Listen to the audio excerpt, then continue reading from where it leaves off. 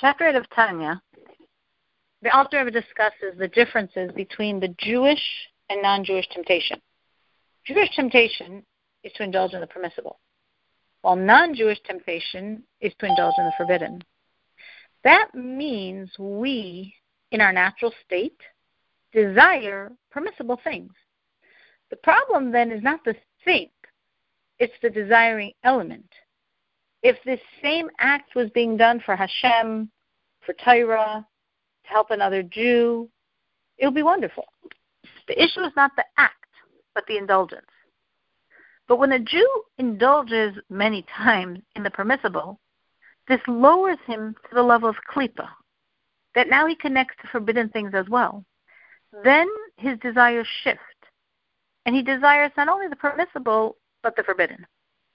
So for ourselves, we want to guard ourselves from our very Jewish desires, to never fall in foreign desires, by trying to reframe my indulgences. Can this be for Hashem?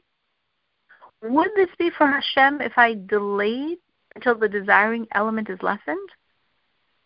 Could this be for Hashem if I did it on Shabbos, or with a family member, or to help someone who needs a boost? Is it better to drop this, or to try to incorporate it within serving Hashem? Probably you won't remember to always ask yourself 4 questions every time you are wanting an indulgence.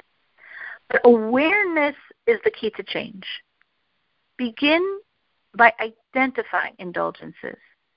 Try to stop and frame at least one question appropriate to the situation. Taking a baby step is a huge leap forward because it expresses the belief that I am empowered and can take ownership of this piece of avodah. I do have the ability to keep my indulgences in check. Any questions? Please unmute yourself, *6. Okay?